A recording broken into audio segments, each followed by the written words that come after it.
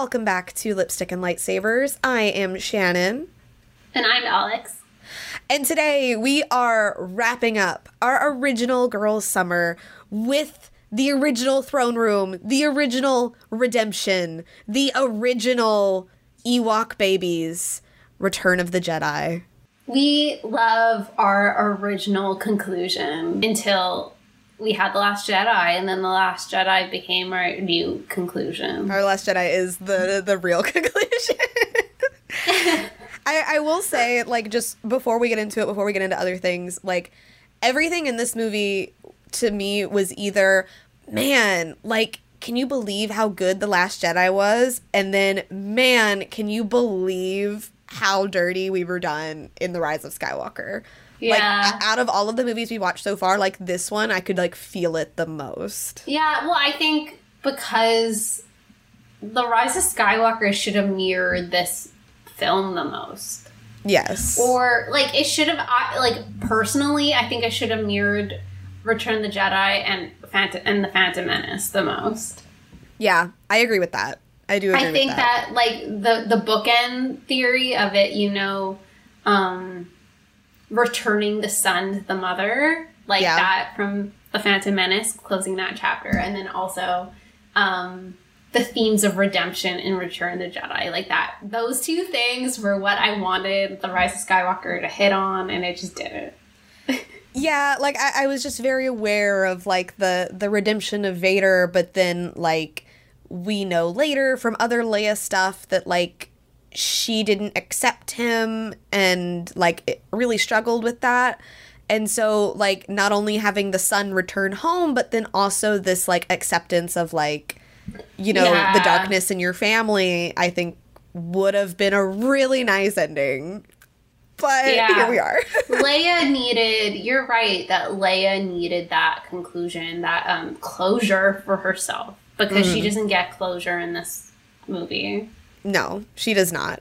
I will also say, so, like, I have gone on record saying that, like, this is one of my least favorite Star Wars movies.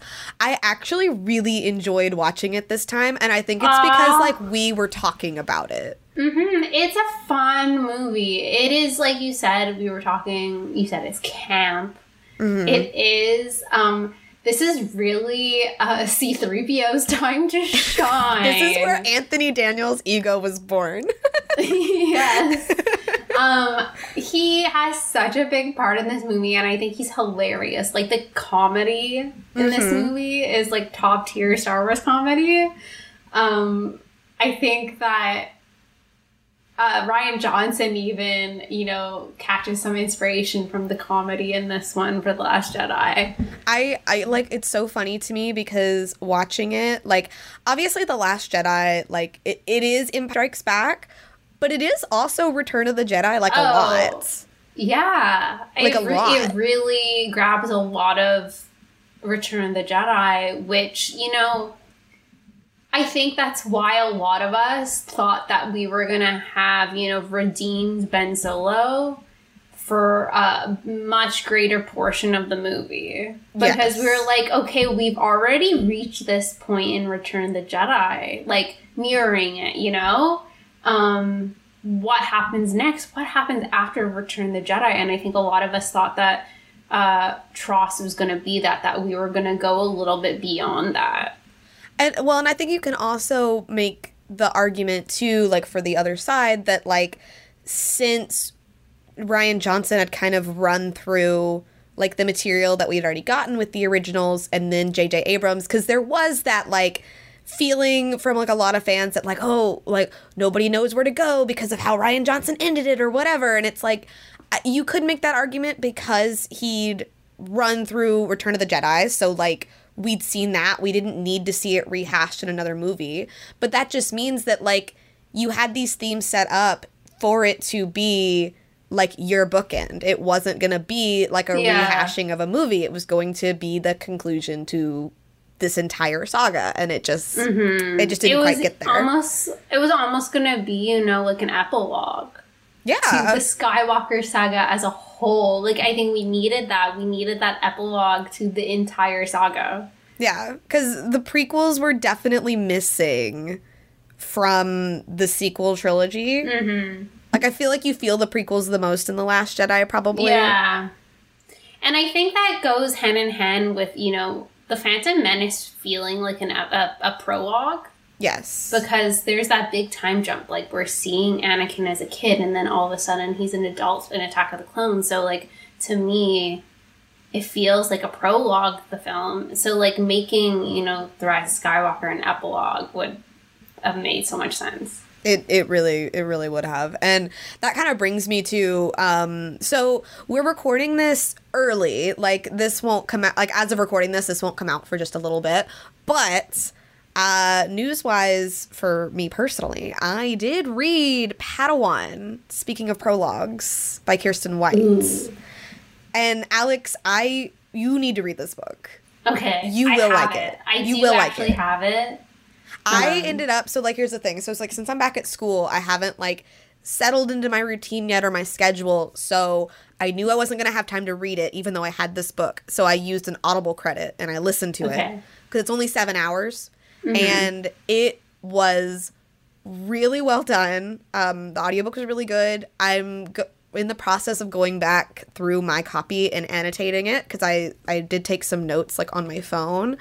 And, like, you know, you were there when we talked to Kirsten White. Like, she's one of us. It makes sense. And I remember being a little bit like, oh, what if it's too low YA? Like, we know he's going to this planet. He's going to meet these teenagers. Like, what if it's just, like, I was getting almost Crash of Fate, like, worried. Like, is it going to be like this? And it wasn't at all. Like, I think this is one of the truest YAs we've had. Along with, yeah. What? Well, Lost Stars is still, like, the standard. Like, that is the true YA. But I would say, like, this and Rebel Rising are, like, right up there. Yes. This is a true YA novel. You don't consider it, like, low YA, like, 14. Like, you consider it, like, 16, 17. I think this is a true YA novel. And the reason for that is because of the angst and the character development. Oh, God. Right? I know, right? And it's connected to the High Republic, which I wasn't expecting. The whole reason Obi-Wan goes to this particular planet is because he finds Orla and Comac's names carved into the temple wall under this planet. Oh, my God. Also, to, like, give some information. So, you know, last time we were speculating about, like, the Jedi chefs and the cafeteria. So, like, they do have a cafeteria because that's where this book opens up. And also the cafeteria used to be the library for the High Republic era. So there's these, like, constellations and planets carved onto the wall, and Orla and Comac. Is there a reason why it's changed? Like, is there a reason why it's not the library got moved? I think that we're headed to see some, like, big shakeups in the Jedi Order with the High Republic. And a big reason for that is because, like, you know, Obi-Wan doesn't know who Orla is, and so he researches her, and when he finds out she's a Wayseeker, he's shocked, because they don't have that anymore. They don't do that. That is, like, not a thing. So this book is actually adjacent to the High Republic. Like, this is part of, like, must read for High Republic, you think? No. I would think that, like, if you're not reading the High Republic and then you read this, like, it's gonna get you excited and be like, ooh, who is Orla? I want to read about that too, which would lead you to Into the Dark, because that's what Orla's in. So I think that's good. I think this is just kind of like, ooh, I know what this thing is because I like High Republic. But Obi-Wan does reflect when he finds out, like, what exactly a Wayseeker is, that maybe if they still had that, his relationship with Qui-Gon wouldn't be as strained as it is at the opening of this book. Because he's terrified that Qui-Gon's going to leave him behind and leave the Order at the beginning of this book. So wait, he thinks that Qui-Gon would have been a Wayseeker had those existed? Yes. Whew. That's big, right? Like, that's huge. That is huge. And, like, there's some other things in this. There's a character in this that I wasn't expecting, like a character introduction. I won't spoil that one because it's kind of fun.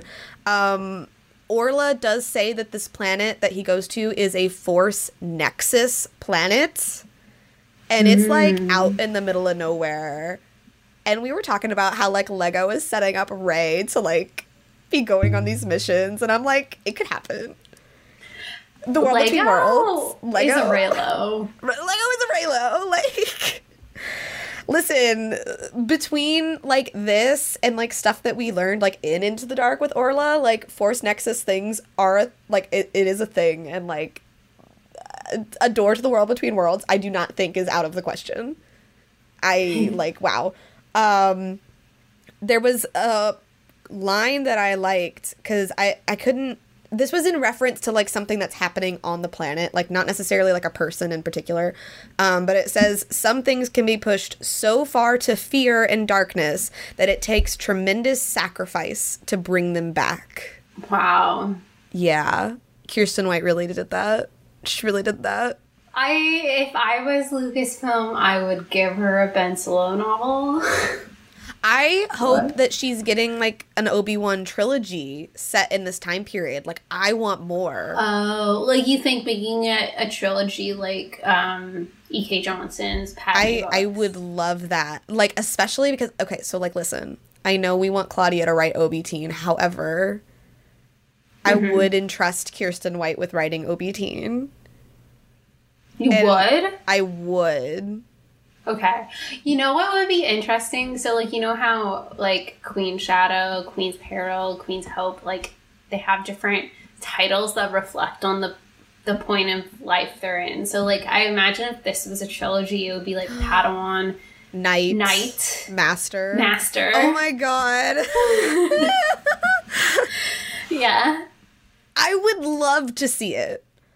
Like, yeah. I don't know about the Master one, because, like, that was Brotherhood with him, like, kind of being, but, like, I would love to see it. I think you could easily, like, slot this in with, like, Master and Apprentice and, like, that whole era. Like, or it's a duology then. If you don't want to, like, step on the shoes of Brotherhood, then you make this a duology. Which I'm here for. Like, I think she has it in her. I think it would be amazing. There's been all this talk about Obi-Wan being bisexual, like, confirmed in this book. And personally, like, I read it, we talked about this as kind of like a demisexual, but he definitely, like, doesn't care if you're male or female. Like, he just expresses, like, the kind of person he would look for. However, like, he can't have attachments, so, like, that feels really weird to him. Ooh. And we're a few years away from when Satine? He would meet Satine. Yes. Like, we're not that far out. That's why I'm like, if it was a trilogy or, like you said, like a duology, like, that would be covered. Oh my gosh. Yeah, that, like, the Knights would be the Obi-Wan book. The Obi-Wan book being, like, called Knight, though? Like, stop. Shannon, like, should we, like, send an email to Kirsten White? Like, I need this to happen. I need this to happen. Hey, bestie, can you make this happen? And, like, just the way that she writes Obi-Wan, like, with the parallels to Orla, like, if she wrote a Ben Solo book and, like, had those parallels to Obi-Wan and, like, these other things, like, it's like poetry, it rhymes, like, I'm begging for it. I'm on my knees, like, begging Lucasfilm for it. Kirsten, like, what's the next con you're going to? Because maybe we should just show up. We should just show up and be like, hey, girl, hey. I don't even know, what she would be promoting next, because all of her books for right now are out. I don't know what she's writing next. Oh, no. Yeah, but, like, if anybody's been on the fence about reading Padawan, like, highly recommend you do so. I think it works really well with Brotherhood. It works really well with Master and Apprentice. It works really well with the Obi-Wan Kenobi show. Like, and, like, the Obi-Wan Kenobi show worked so well going back and rewatching the original trilogy. Like, I love when Star Wars is firing up its synergy machine. Kirsten White should be the one to activate the synergy machine. But other than that, we did have another recommendation that is not Star Wars related. Alex has finished the show. I have 4 episodes left. You want to tell us about Never Have I Ever? Yeah, Never Have I Ever season 3 dropped on Friday. I watched the whole thing. I watched it on Friday. I finished it, and it wasn't even that late. It wasn't even that late when I finished it. You know, it still has a few waking hours left in the day. And this is the way it goes every season of the show. I can't help but binge it. And the show tends to make me nervous in a way that no other show does, but I can't look away. This season wasn't as bad in season two, as season 2 in respects to that, though. Like, season 2, like, had me, like, hate watching it, even though, like, I love the show. I have nothing bad to say about the show, but I was, like, hate watching season 2 because I was so uncomfortable and, like, so nervous about all of Davey's decisions. But anyways, season 3 was amazing. I liked it better than season 2. I think that the character development in this season was beyond what I could have expected. Our 3 main characters in Love Triangle, they each grow so much without the other characters within the Love Triangle. Like, they grow independently from that. And I am so glad to see that, because I think that this show could have easily fallen into repetitiveness with the Love Triangle. And I didn't feel like this season was like that at all. I agree. Like, because I've watched 6 episodes out of 10, so I'm getting there. And, like, I agree. Like, this season could have very easily been, like, Davey and Paxton are together, and then, like, she cheats on him with Ben again, or, like, something like that. Like, it very easily could have happened. And I love how, like, these main 3 are just getting so much time, and they're so much more complex. Like, they very easily could have, like, had them just be stereotypes. Like, Paxton could have just been, like, this dumb pretty boy, but he is, like, one of the most complex characters, and none of the characters give him enough credit. Like, the day when all the other characters realize that he is, like, really sensitive and, like, is a lot more, like, a lot smarter than they give him credit for, I'm so excited to see that. And he's really... And I would say he's very emotionally intelligent. Yes. Like, I said that before we started recording, because, like, you wouldn't think it, because, like, Davey is, like, Mr. or, like, Miss Smart, like, whatever, like, she gets all these good grades, but, like, she is not mature enough for Paxton. Yeah. She's not emotionally intelligent, but he is. And he recognizes that very quickly. Like, we love Paxton. He is the standard for all men, it would seem. Like, I just, you know? But, like, yeah, Davey is, like, one of the messiest main characters we've ever seen. And every season, she's allowed to be messy, and it's so stressful. Like, you see her make these decisions, and you're like, honey, stop. But, like... And I also have to say, I think Ben learns how to be a better friend, and I think that's his projection, like, this season. And it's like, it's so great to see that, because at the beginning of season 3 I hated Ben. Oh yeah, and he's, like, so obnoxious. I was a Ben stan, because, like, I mean, you know me, I love enemies to lovers. But at the beginning of the season, I hated him. I thought that he was treating everyone so horribly, like, worse than he's ever treated anyone. So it was really nice to see his trajectory through the season and see him becoming a better friend. Well, it's like, you know, because it was revealed, because he's, like, the bully, and then we find out, like, oh, he does kind of have this bad home life, like, oh, he is kind of tragic, like, oh, he really does like Davey. And it was kind of interesting, because, like, in this season, I love that they highlighted that, like, that's not enough. Like, we have sympathy for you, but you also have to, like, better yourself. It's like, you can't use it as an excuse, right, of being a bad person. Like, he was such a bad person at the beginning of season 3. Like, no spoilers, but he was just treating certain characters really awfully. But yeah, so, like, I'm really happy with all 3 of their trajectories. Like, by the end of the season, I was happy with all 3 of them, like, where they ended up. Yeah, listen, Netflix, it is on site. However, sometimes you do things correctly, and, like, that is never have I ever. Like, yeah, and I think I heard that they had already filmed season 4. Okay, that's good. That's good to know. I think, and like, I get the feeling that season 4 could be the last, because I think that it would make sense for them to conclude the season when they're done high school. Which I would like. I like when series like come to like a natural stop. Yeah. You know, like they don't overstay their welcome. And with this being like helmed by like Mindy Keeling, like I feel like she's very aware. Like you can tell how much she cares for these characters. So I couldn't imagine her like just stringing things out because people like the show. Well, she also has, you know, The Sex Lives of College Girls going on HBO Max, and that one is set. But is it?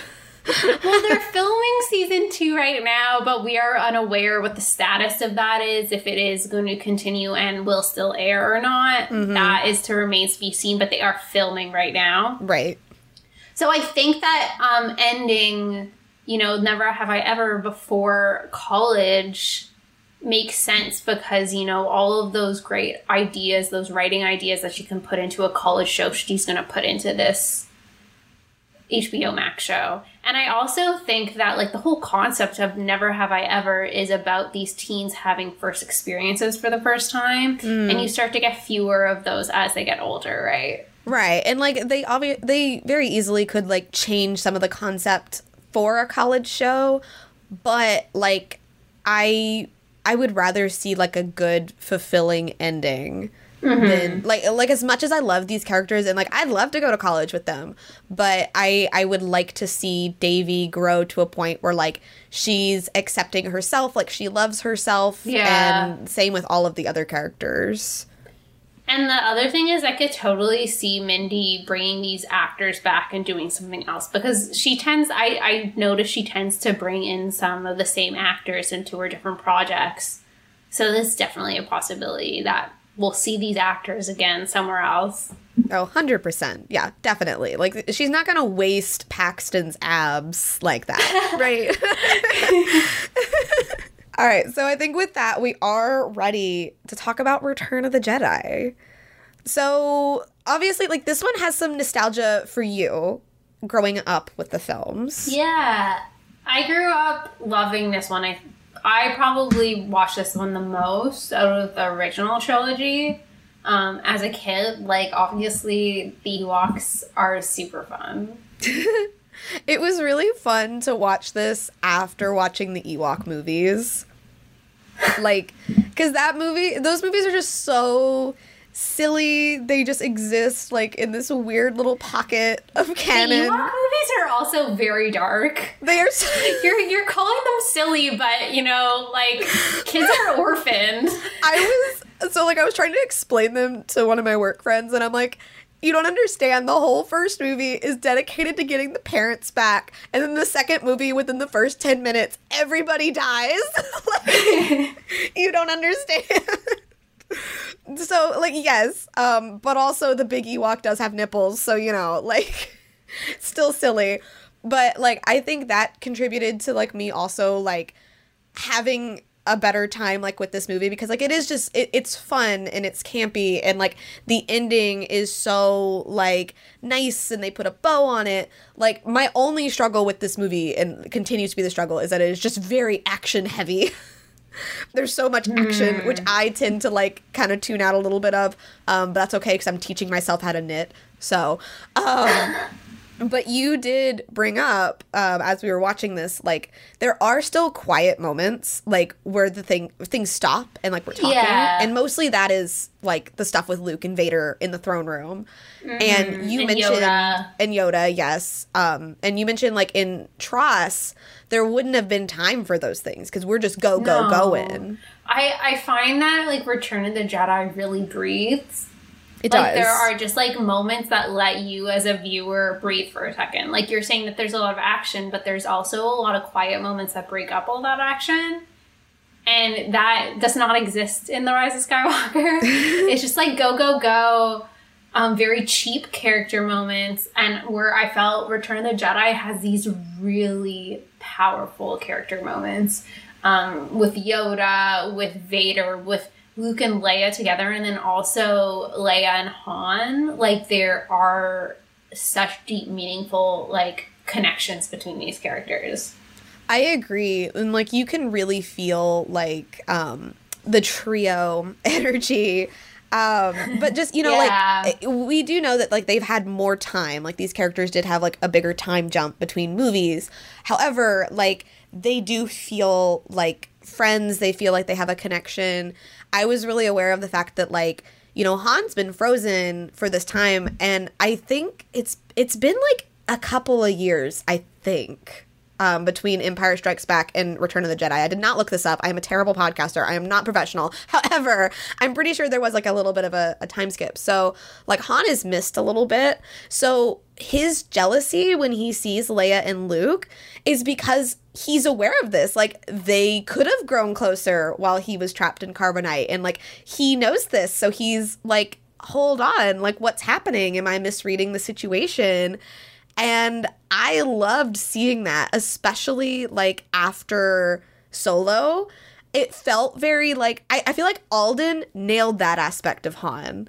Like that kind of boyish, like, hey, wait a second. Like, yeah. So upon Googling it, it's a year. It's a year. Okay. So, but still, that's a lot of time. That is a lot of time. That's a lot of time that Luke and Leia have gotten to know each other that Han has missed out on. Mm-hmm.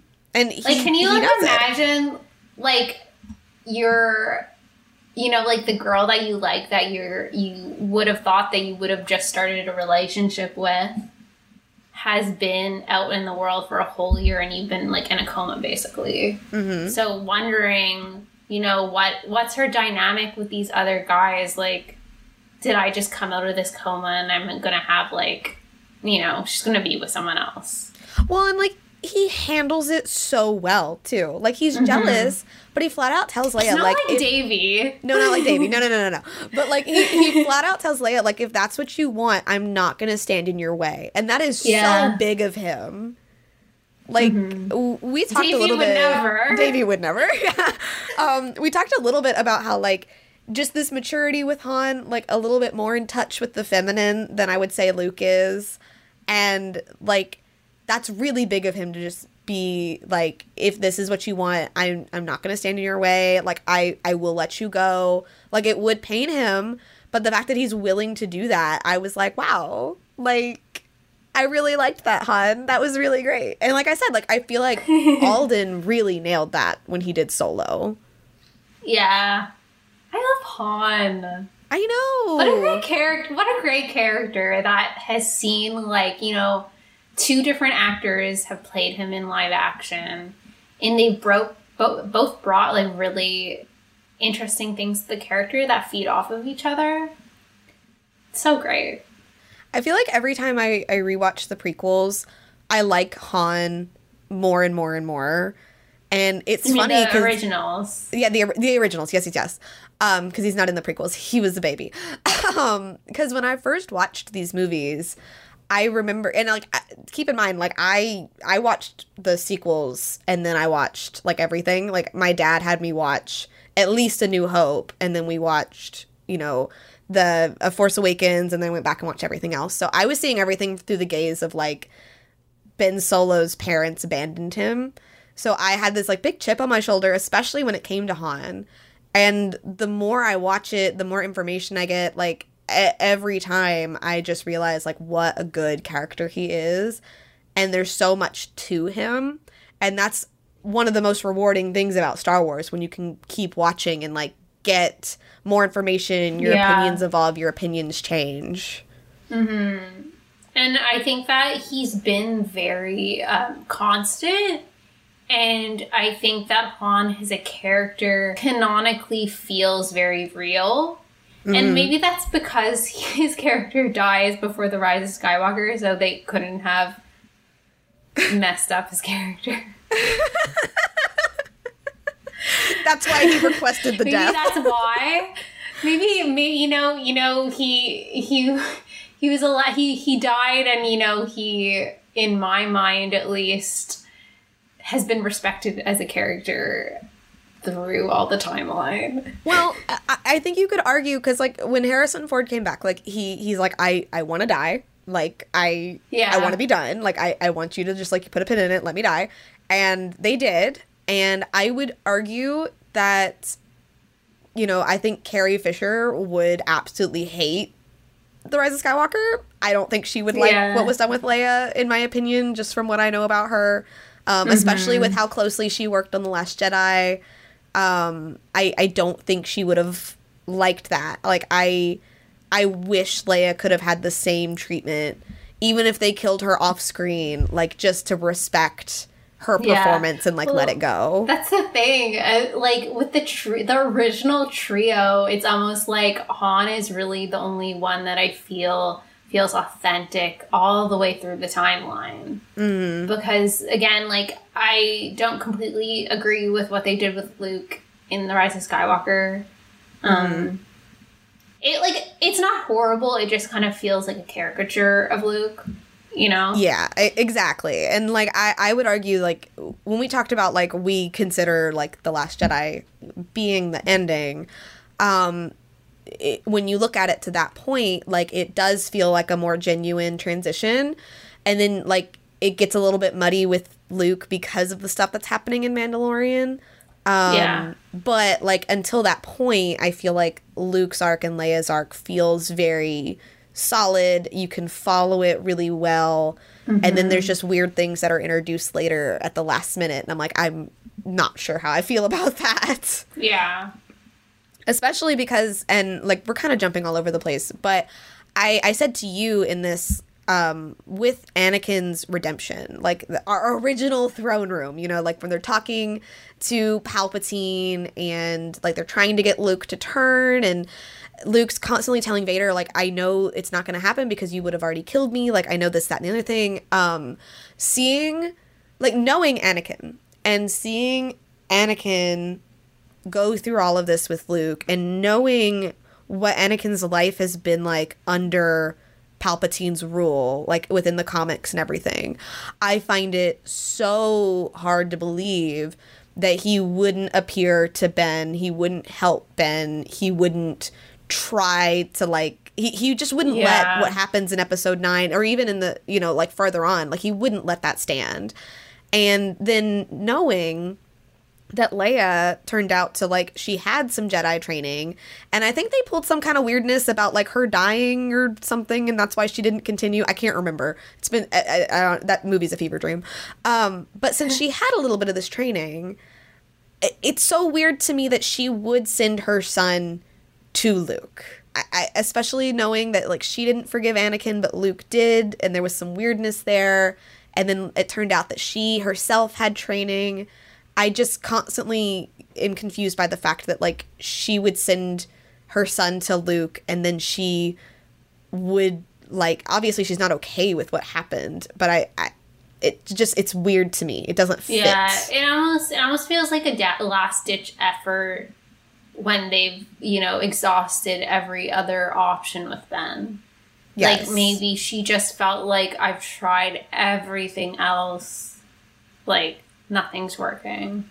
This is my last option. Which I agree with, and I think, like, that's the take that is canon to me.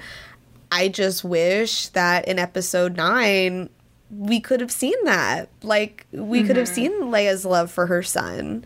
Because instead it turned into, like, her love and acceptance of Rey. And that just, it's odd. It's a weird choice. Yeah. For them to call themselves, like, you know, the Skywalker saga, I just wish that, you know, like, the Skywalkers as a family got the closure that they needed. Because they truly don't. And, like, we talked about it, like, the ending of this movie is so good. Like, they won, they're happy. We saw that redemption with Anakin, which is beautiful. It's really well done. But, like, Leia doesn't really have that closure. Like, no. We see it a little bit later, like, with Bloodline and everything. But, like, there's still obviously not closure because we have the sequels. And then we still don't end with that closure. I wouldn't even say that Bloodline, like, doesn't give her any closure in it. Yeah, it kind of, like, opens up the wound even more because everyone, the public, finds out that she's related to Vader. And I still stand by, I think that that's when Ben also found out. Like, I don't think Ben was ever told that Vader was his grandfather. And I think that further drove him to the dark side. Like, you guys saw this darkness in me. You didn't warn me. You didn't tell me. Like, I think that just all lends to, like, it should have been her son that she was accepting and not the Palpatine and Rey. You know? Bloodline is such a great book. I still am of the mindset that Ben's the one who saved his mom, the napkin bombing. It's such a good book. It's so good. Let's talk about this throne room. It's so good. Like, and Rian Johnson pulled so many beats from it to get the infamous Reylo throne room, and I just, like, that's some good Star Wars. It's like poetry, it rhymes. Listen, Palpatine walking around with his T-Rex hands is so good. Alex informed me that Ian was like 30 when he filmed this movie, no, and that just does not compute. He was like in his late 30s when he filmed Return of the Jedi. That does not compute weird, for right? me. Like, you said to me, you're like, no, Ian has always been an old man. He's always been well, like, the reason for that is because then we go back and have the prequels, and, like, he is old because he's Palpatine. Yeah. And, like, he's just aging. You do know, like, Return of the Jedi came out in 1983. And then The Phantom Menace was in 99. Like, that's 16 years. Like, it's a lot of time, yet it's not a lot of time. Like, it's only in the next decade they make the next one. He came out the womb an old man. Like, I don't know what, like, maybe that just speaks to, like, how well they use his character in the prequels and, like, how good the makeup is. Because, like, to me, I'm like, oh yeah, Palpatine is introduced in The Phantom Menace and he's an old man, so he's an old man in The Return of the Jedi. Like, obviously. So it's just funny. Like, I love he's Palpatine. like Mother Gothel, though. He is like Mother Gothel, like, you know. I love, like you said, like, they really let you breathe in those scenes with Luke, like, making his decisions.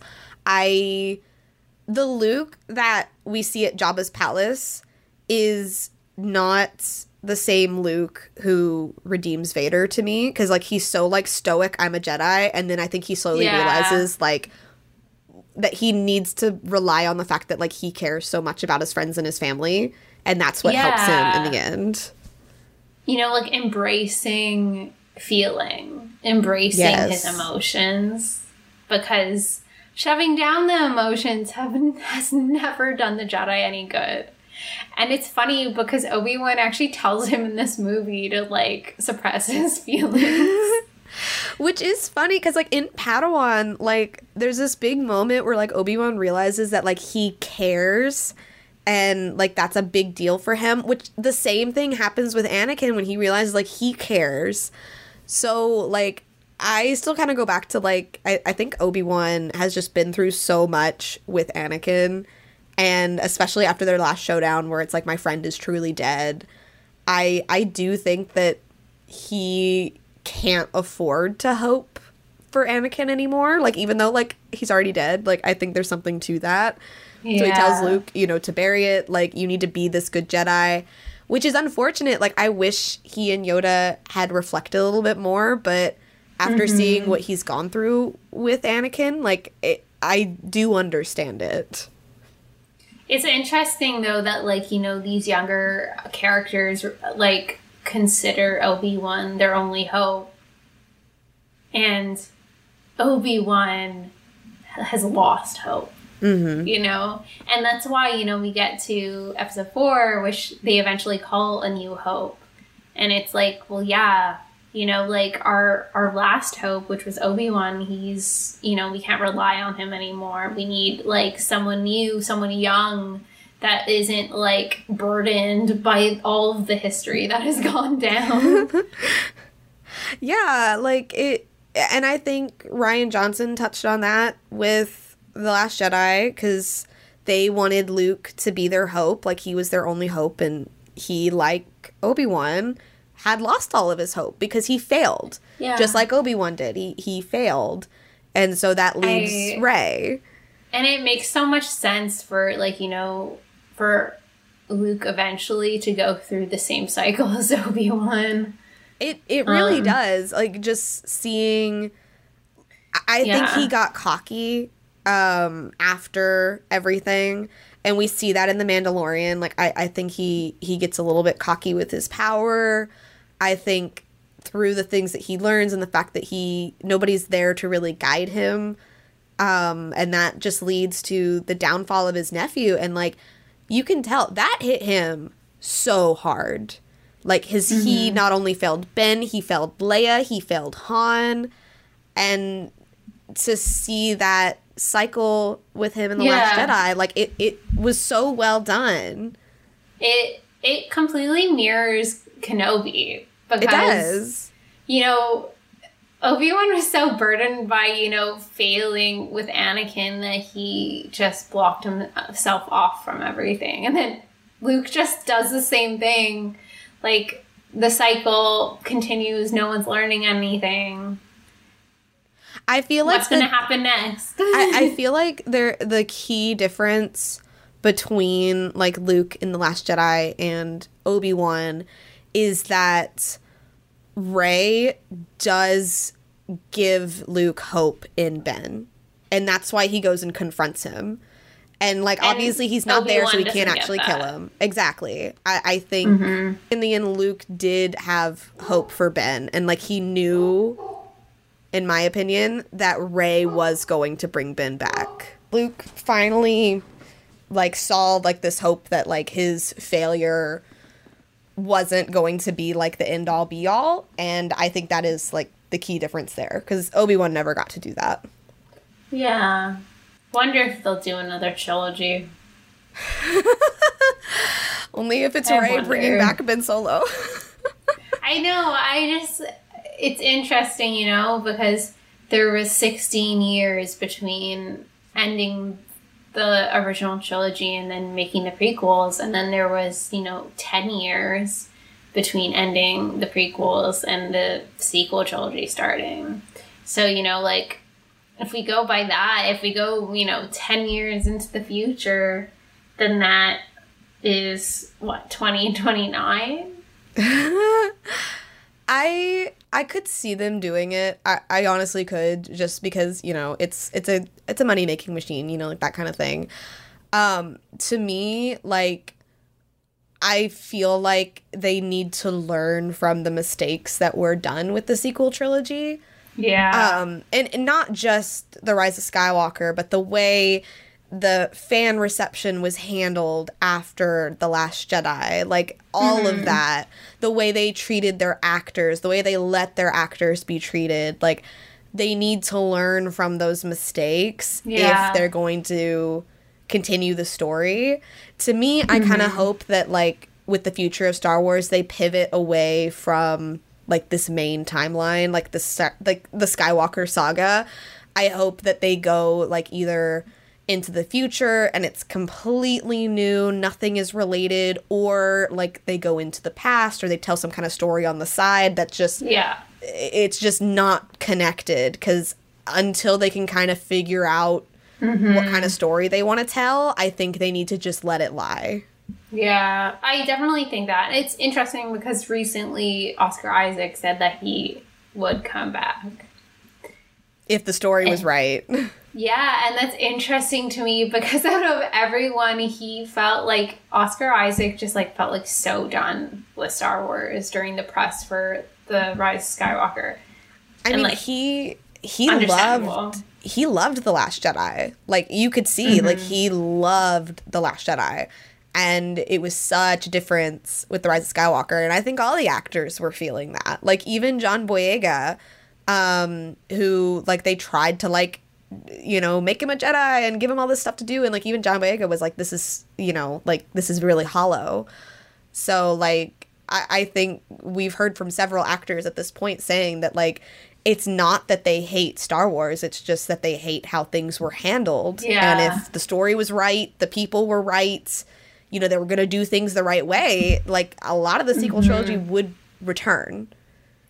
I wonder if, you know, like, a shakeup of, you know, senior management and senior positions at Lucasfilm would change things. Like, as you know, like, as the people who've been there for so long are approaching retirement. Mm-hmm. And I don't think that's, like, a knock on all the work that they've done, because obviously they've created a lot of amazing things within the Star Wars universe. But sometimes you just need a clear mind. Like, you just need, like, new people thinking about getting their hands and playing in the sandbox. So I don't think that's me, like, dissing the current people, because obviously they've made things that I've loved. I think we just need new ideas. Well, like, that's been the problem. Like, I think we've all seen that. Like, the problem with Star Wars has been this, like, clinging to the past. And it doesn't necessarily mean that, like, the things that they've been making is bad.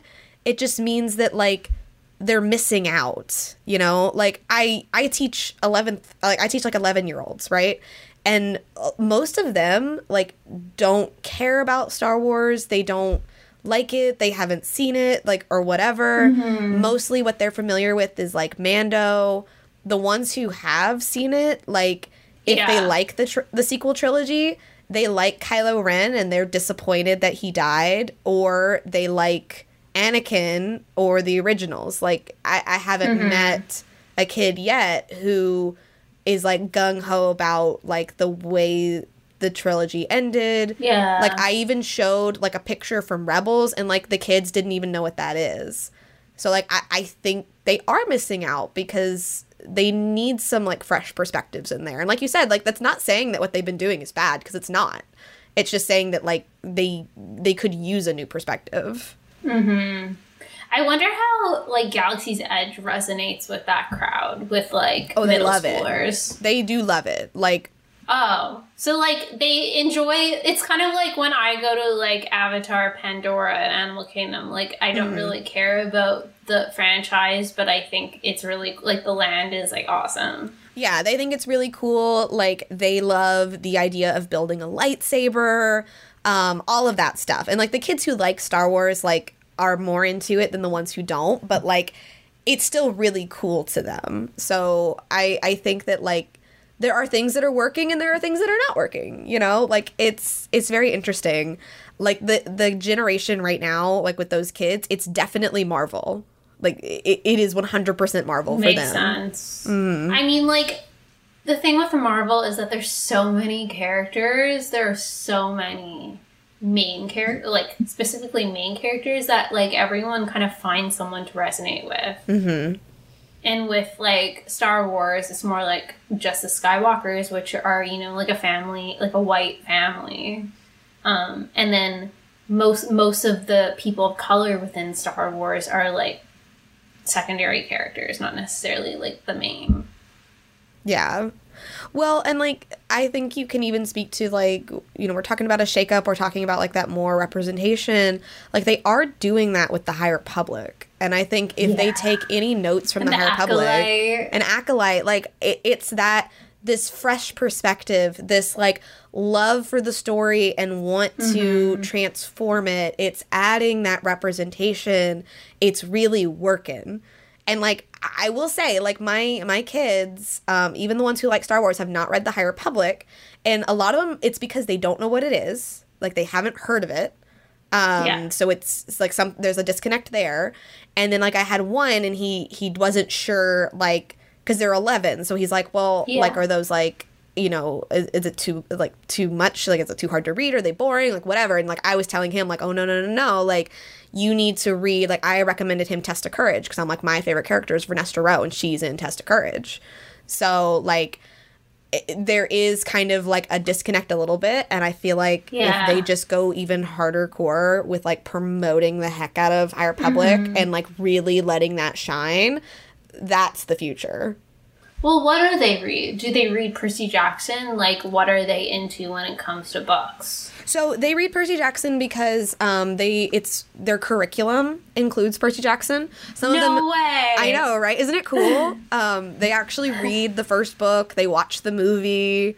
They also, in social studies, learn about Greek gods, so it ties in. That's pretty cool. I know, right? That is cool. That's why we had a Greek Olympics at the end of the year. We're going to do it as, like, a yearly thing now, where we have, like, a Greek Olympics. So, like, but what are they, like, the readers, like, the middle grade readers who read for fun? Like, what are they into? I see still a lot of warrior cats. I see School for Good and Evil, which is a really good one. I see, like, there's this one kid, I saw what he was reading. It's not like, there's like this Merlin series. It's not that, but it's really similar. So, like, that same kind of, like, fantasy magic system type of thing. That's mostly what I see with them. Like, I still see, like, a couple Diary of a Wimpy Kids, like, that kind of stuff. A handful read Harry Potter. They all know what it is. Like, I would say the kids, like, still really do like Harry Potter, but more like the movies. Like, I had a kid last year who had never read Harry Potter, and he read them all for the first time. Whoa. And I had, like, a rule in my classroom. I'm like, if you spoil these books for him, I will fail you. Like, I wouldn't really, but, like, these kids were, like, trying to spoil it for him because he'd never read it before. And it's just really fascinating. Like, I even saw a girl reading Twilight. Like, do they get, like, these books from, like, do you guys do, like, Scholastic book fairs still? Like, when I was in that age, we had, like, Scholastic book fairs at school. I don't know if we still do, because I started in January, and, like, I feel like that's, like, a fall thing. But they do, like, our librarian is awesome. She is really on top of, like, making the library, like, a really fun, cool space. She's got, like, new books. She's got, like, old tried and true books. Like, it's amazing. And, our, like, grade is pretty chill with, like, letting kids go to the library, which is awesome. I will say, we have a Star Wars display that she puts up, but it is lacking in High Republic. So maybe I need to have a chat with her and be like, hey, listen. Yeah. There's an untapped market here. Maybe she doesn't know much. Maybe she doesn't know that much about the High Republic, because that would be cool. Yeah, like, I would be really cool. I definitely think, like, for these people who are making Star Wars, like, they need to look at these kids. Like, they need to look at, like, the 6th graders and be like, okay, what are they into? Like, what are they wanting to see? What are they resonating with? Because, like, they're the future. Like, they're the ones who will be buying things later on. Yeah, buying movie tickets, buying merch. Like, these kids are, you know, the people that you want to aim your stuff to. Yeah, and it's like, and obviously, like, I love when things cater to me specifically, but, like, unless it is... They need to grow their audience, though. Yeah, and it's like, and, you know, I want to see Rey turn into Vader and save Ben Solo, and, like, of course, that's what I want, but, like, they also need to listen to these younger fans, because the ones who, like, were there with the original trilogy, not to say that, like, they shouldn't be catered to, but, like, they've been the sole people being catered to for a long time. And, you know, you and I watch these movies and we see all these things and we're like, man, wouldn't it be cool if they do this thing? And then Lucasfilm is just not listening to that side. And, like, and the risk is then, you know, completely losing interest in the franchise altogether, because, you know, eventually that original trilogy audience isn't going to be around anymore. And then what? And then what happens? And, like, that's why when I look at these kids and, like, very few of them like Star Wars, very few of them have seen Star Wars, it's like that reality is gonna happen.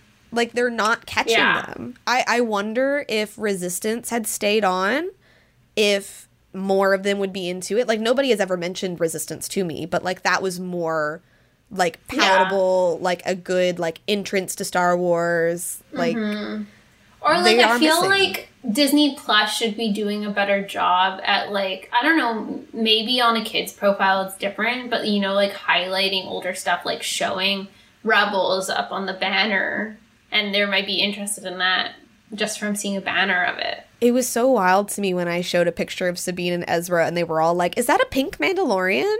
They would love, like, Rebels is, like, the first thing I you know, tell someone to watch when they want to explore outside of just, like, the movies. Like, Rebels is, like, much easier to get into. Like, this is so good. This is Clone Wars is, like, a learning curve, whereas Rebels, like, it's very small. The other thing with Clone Wars is people will be like, whoa, 7 seasons, that's a commitment. And at least with Rebels, it's like, well, It's 4 seasons. It's 4 seasons. There's less characters to keep up with. It's linear. Like, it's so much easier to digest, for sure. And I wonder, like, from here with Return of the Jedi, because, like, obviously, like, Rebels, like, would have already happened. But, like, where would you, like, after Return of the Jedi, like, what do you feel like, what direction do you feel pulled in to watch? Like, is it the sequel trilogy? Is it Mando? Is it Boba Fett? Like... You know, I thought about Boba Fett a lot watching this movie. Mm-hmm. He's having a terrible day. Like, he is having the worst day. And, you know, I really felt pulled towards Boba Fett. I'm trying to think what else. Like, I mean, you mentioned Bloodline. I think Bloodline is a good thing to be pulled to after this also. Mm-hmm. There's also Last Shot. Yeah. Last Shot is a good one. Mm-hmm. And like, you mentioned this already, because, like, Princess and the Scoundrel, too, is that same time period.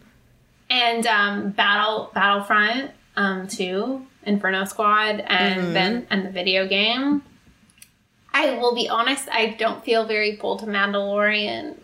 Within this question, I'm, like, thinking about the things that I would want to go to right after this. And I think it would be Battlefront 2, you know, Last Shot, Boba Fett. But I don't, like, feel pulled to The Mandalorian. And I don't feel pulled to The Force Awakens right now. I was going to say that, too, as much as, like, it pains me to say, because, like, I do love Force Awakens. Like, I really do. Yeah. But, and I wonder if it's because of TROS, or if it, like, I don't know. It also was a huge jump. Like, it is like a huge time jump. And I feel myself wanting to live within the Return of the Jedi timeline a little longer. To me, I think it's like, I don't want to see, like, we know that, like, it highlights Luke's failure.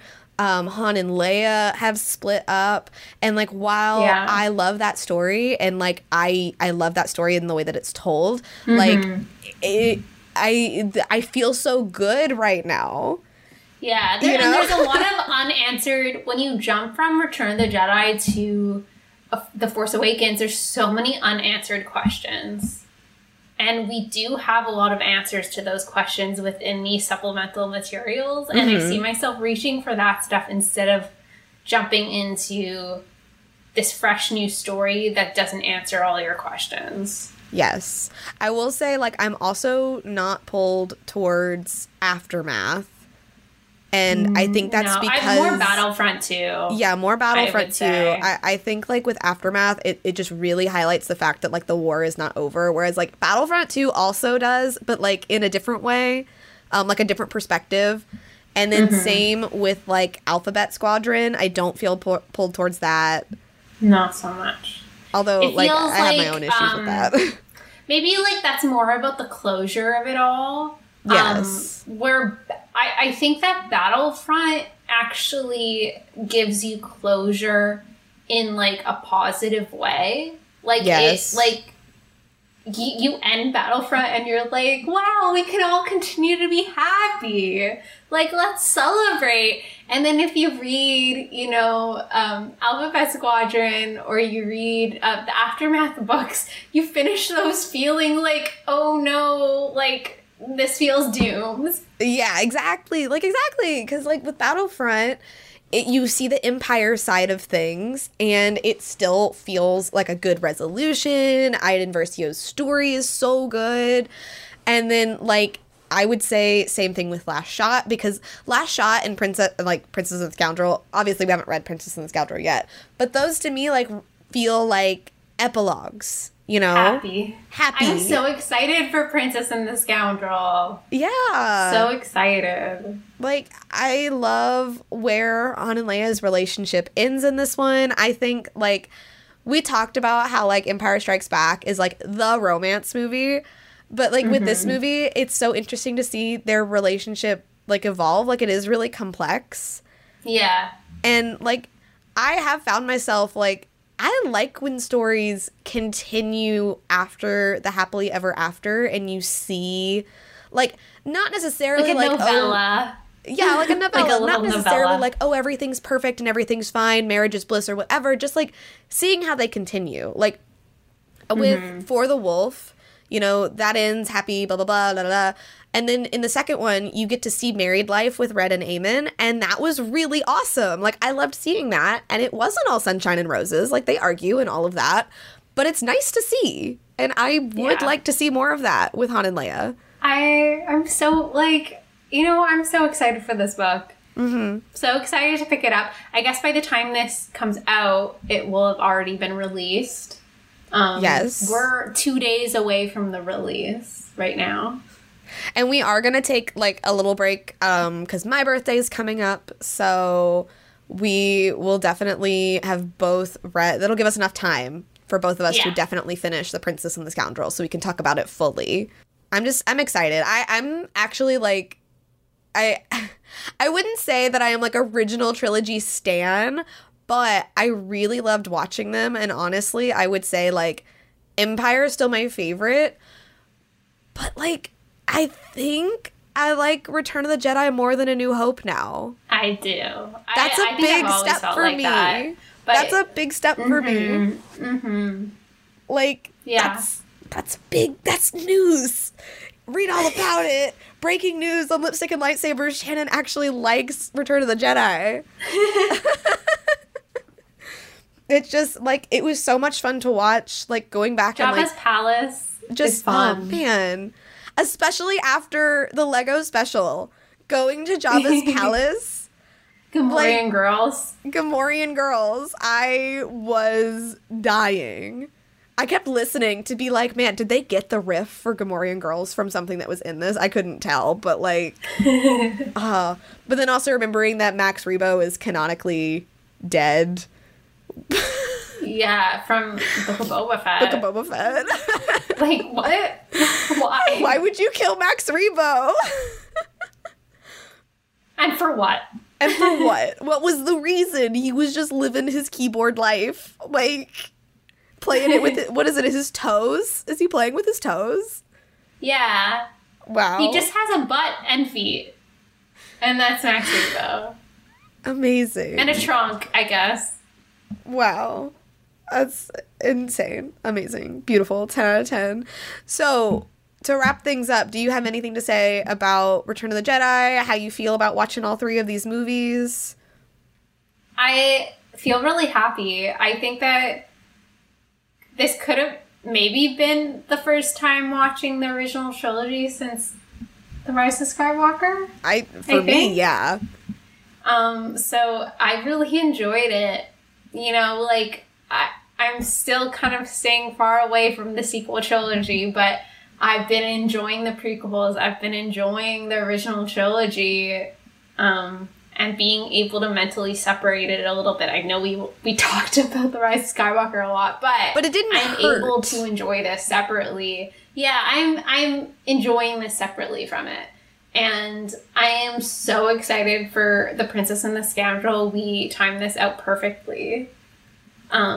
It worked so well. The universe aligned for us. And, you know, we were just in Galaxy's Edge in May, and this, like, I don't think they go to Batuu, or maybe they do, but they are on the Halcyon, which is an extension of Galaxy's Edge, even though that we couldn't afford to go there. But that's another story. Maybe they're going to drop the price. Yeah, buy us a coffee if you want to send Lipstick and Lightsabers to the Halcyon. Support the show. Buy a t-shirt. Yeah, no, same. Like, I feel so happy right now, like, as a Star Wars fan, which is kind of like a novel concept ever since 2019. So, like, I just feel really good about Star Andor Wars. Is coming soon. Andor is coming soon. We got, like, a new little clip. Andor is going to be angsty. It's going to be angsty. The girl that, like, everybody thought was maybe Cassian's sister is actually, like, a love interest, and they've been circling each other. Guys, the Jyn and Cassian fans are mad. Like, and listen, like, I get it. Like, I love the Jyn and Cassian ship. However, but Cassian's allowed to have had more than one romance in his life. Absolutely. Especially knowing that, like, the last romance he had was with Jen. Like, she did teach him how to hope. Like, she really did. So, like, I am excited. This show is going to be so angsty. You can't cast Diego Luna and not have him be involved with somebody romantically. Yeah, exactly. What a waste of his sexual potential. We love Diego Luna in this house. We do. Oh man, I was watching something that showed a picture of him in like Havana Nights. Like, I feel like I need to watch that. You sent it to me. I did send it to you, didn't I? Yeah. Oh man, yeah. Like, I feel really good right now. Like, I'm so excited for the Princess and Scoundrel. I think Cassian's gonna be really good. We're getting really close to the next phase of the High Republic, which is kicking off with Convergence by Zoraida Cordova. Like, I feel good right now. This is a good time. I feel really good about Zoraida writing adult. I feel so confident about that. I feel so confident about that. I feel really confident about the YA novel because it's Justina and Tessa Gratton. Oh, yes. I feel good. What a good duo. Yeah. I think this is a good place to be. Maybe Star Wars is good. You know what? Lego Star Wars is good. Yeah. All right, well, that's going to do it for this episode of Lipstick and Lightsabers. If you want to keep the conversation going, you can find us on Twitter at @lip_lightsabers. I am at McCarter Shannon, and Alex is at Alex Leonis, and we will see you guys next time. Bye. Bye.